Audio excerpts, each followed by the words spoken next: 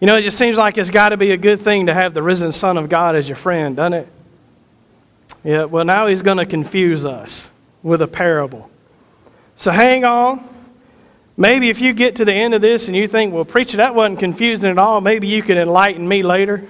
Drop me an email. A reading from the Gospel according to Luke, chapter 16, beginning with verse 1. Then Jesus said to the disciples, there was a rich man who had a manager, and charges were brought to him that this man was squandering his property. So he summoned him and said to him, what is this that I hear about you? Give me an accounting of your management, because you cannot be my manager any longer. Then the manager said to himself, what will I do now that my master is taking the position away from me? I'm not strong enough to dig, and I'm ashamed to beg. I've decided what to do so that when I am dismissed as a manager, people may welcome me into their homes. So summoning his master's debtors one by one, he asked the first, how much do you owe my master? He answered, 100 jugs of olive oil. He said to him, take your bill, sit down quickly, and make it 50. Then he asked another, how much do you owe? He replied, 100 containers of wheat. He said to him, take your bill and make it 80. And his master commended the dishonest manager because he had acted shrewdly. For the children of this age are more shrewd in dealing with their own generation than are the children of light. And I tell you, make friends for yourselves by means of dishonest wealth, so that when it is gone, they may welcome you into the eternal homes. Whoever is faithful in a very little is faithful also in much, and whoever is dishonest in a very little is dishonest also in much. If then you have not been faithful with the dishonest wealth, who will entrust to you the true riches? And if you have not been faithful with what belongs to another, who will give you what is your own? No slave can serve two masters. For a slave will either hate the one and love the other, or be devoted to the one and despise the other. You cannot serve God and wealth. The Word of God for the people of God. Thanks be to God. So a commentator that I read fairly regularly, his name is David Luce, he said this, so what do you think? Is it ever okay to tell the congregation that you really have no idea what a passage means? I know that may be hard to do, as we are, after all, supposed to be the experts in this kind of thing. Moreover, it might be a tad scandalous for some, as they have pretty high confidence in your ability to help them understand the Scriptures. I'll admit to you, I'm not sure I have a clue exactly what Jesus is getting at here. I mean, did you notice that Jesus commended the guy for cheating his master even after he cheated his master? I mean, this is a problem. I mean, like for instance, if you go to the brake machine at your work and you go more than when you're supposed to, or you stay at home because you just don't care to go in, you're stealing from your company, right? Somewhere in the midst of all that stuff in the Bible, there's this don't steal thing. I heard somebody say one time, well, it doesn't matter, it's just office equipment. Right? I mean, how many, I ordered a bunch of pens for us to give away at the bazaar. You'd be surprised how much pens cost when you order a bunch of them. What happens if you take 25 big pens home? You've taken $50 home, right? Stealing is stealing. And this guy, he decides that he's going to have these people come in who owe his manager money, and he's going to get them to change their bill. The first thing that occurs to me is, why didn't he change the bill? Who in the world decides that a debtor can write down what they really owe? Don't you wish your credit card company or your home mortgage company would do that?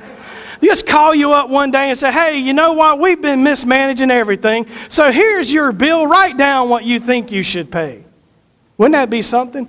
I remember when people were getting bailed out who had home loans they really couldn't afford, because remember we did that easy credit thing there through the late 90s where you could go get a home loan with nothing down, and no interest in, these great balloon interest rates, and next thing you know, everybody's having to sell their homes or getting kicked out of their houses. Remember that horror that we went through, 2007 to 2009? That whole collapse was caused by people who wanted to make a quick buck off of people's desire to own a home. I remember my brother saying that he called Countrywide to tell them if they were going to bail everybody else, and he wasn't paying either. They told him he should pay. They didn't offer to let him adjust his bill at all. And this is the weirdest thing, man. It's like you read this and you think, why in the world is this in the Bible? Why did this stick in Luke's mind? Somebody told him, hey, one day Jesus was teaching and he told this parable, and we're going to tell it to you, and you write it in your little book, Luke. And he writes this thing down, and if you really sit and study it, it's not all that helpful. I mean, if you take the normal thing we do with parables where we come to and say, okay, who is God in this parable? Who's the manager? Who is the debtors? You know, how we start to apply parables. But the trick with this one is Jesus didn't say in this one the kingdom of God is like. He just told a story. But somehow in it there's supposed to be this parabolic meaning that shifts over our head until we finally get it. And then it makes all this wonderful sense and changes our lives. I ain't there yet. It's just true. There's something in this that's unsettling. Because Jesus says this thing that I'm not sure I'm comfortable with. He says that I should use unrighteous money to make friends for myself. I think, wow. But that's what the manager did, right? He canceled debts that weren't his to cancel so that when he got fired, he wouldn't have to go out and dig ditches or beg. Did you catch that?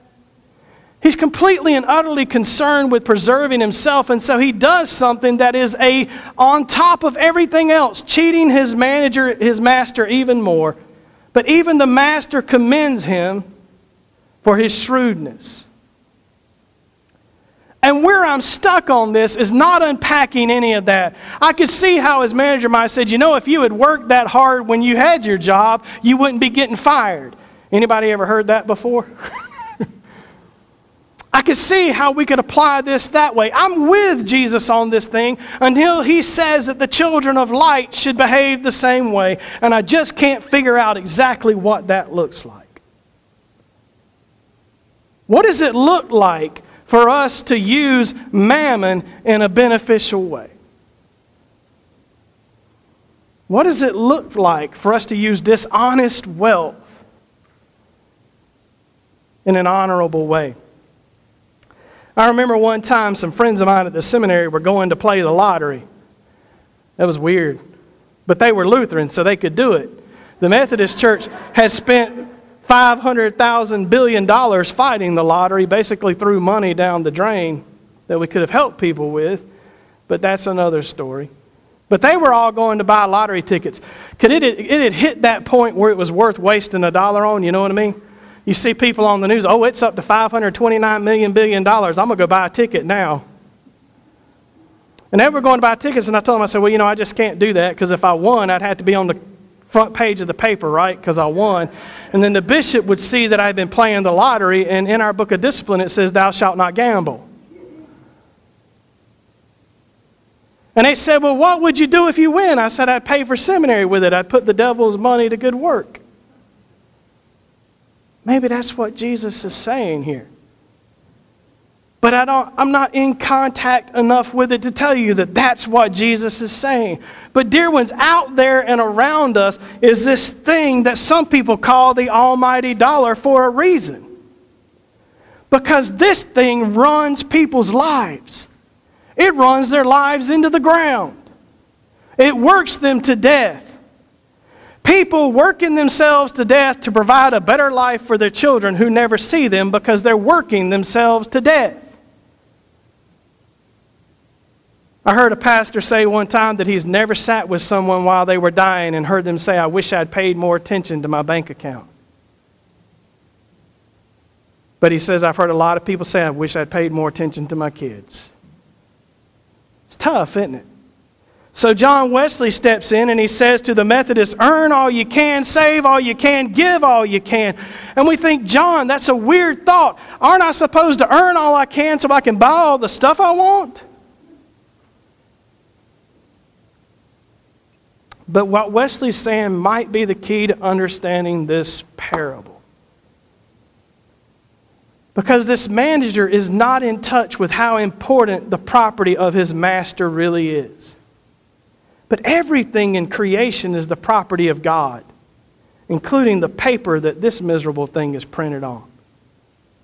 How are we called to use it?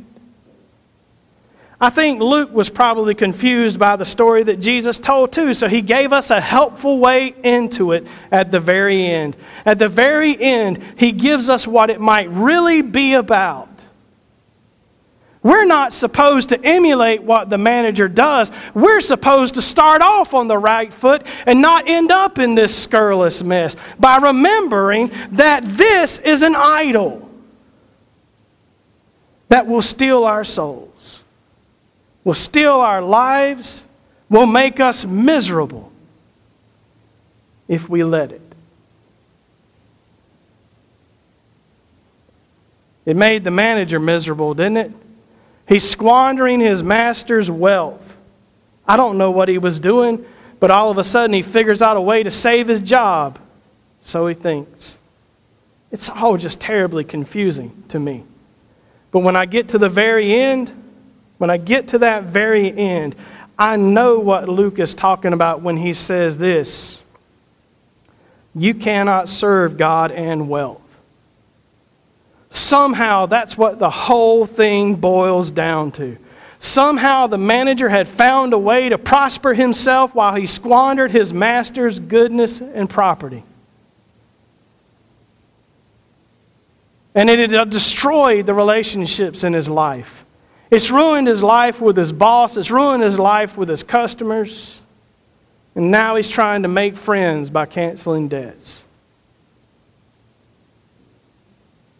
Most of the people who I've known who died lonely and miserable because they spent their life chasing after a dollar.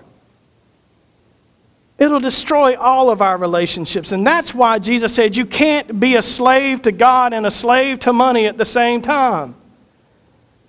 Because, dear ones, if all we think about is money, money is all we think about. There is a reason that our newscasts so very often lead with the economy. The world wants us to be like a battery that drives everything. They want us to buy, and hoard things. You know, just the other day I heard this advertisement for a brand new iPhone that has 3 cameras on it. What?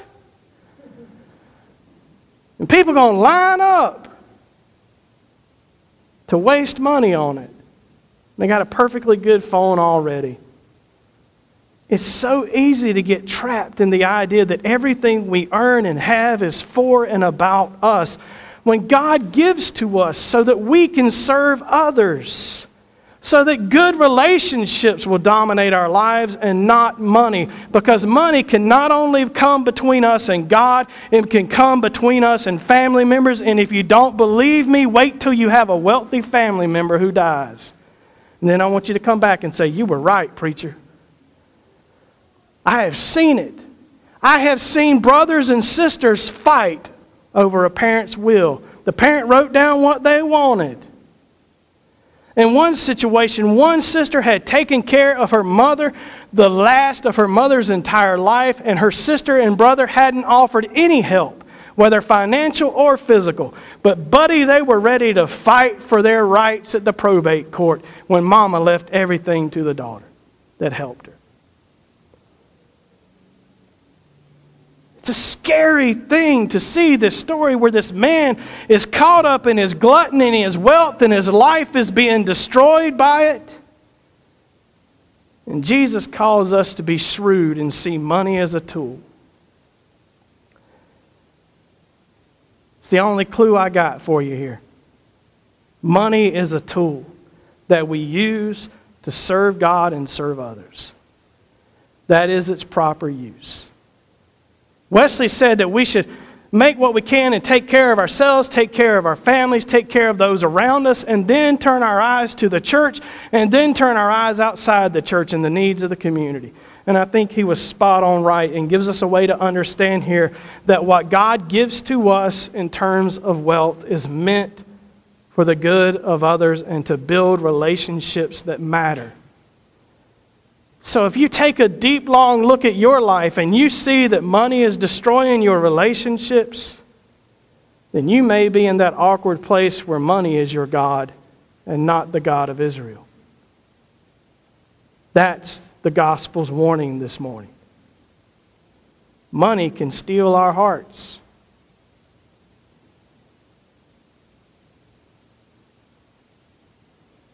Steal our hearts. And turn our affections away from the living God to a paper God. Dear ones, may we be shrewd and be aware and be on guard. That's the clue that's in this story, I think. But I'd love to hear what you thought as you heard it read. Email me this week. Pastor, here's what I thought it was about. How did that reading speak to you? What did you hear Jesus saying to you when he said, be as shrewd as the children of the world? And how you use wealth. In the name of the Father, the Son, and the Holy Spirit. Amen.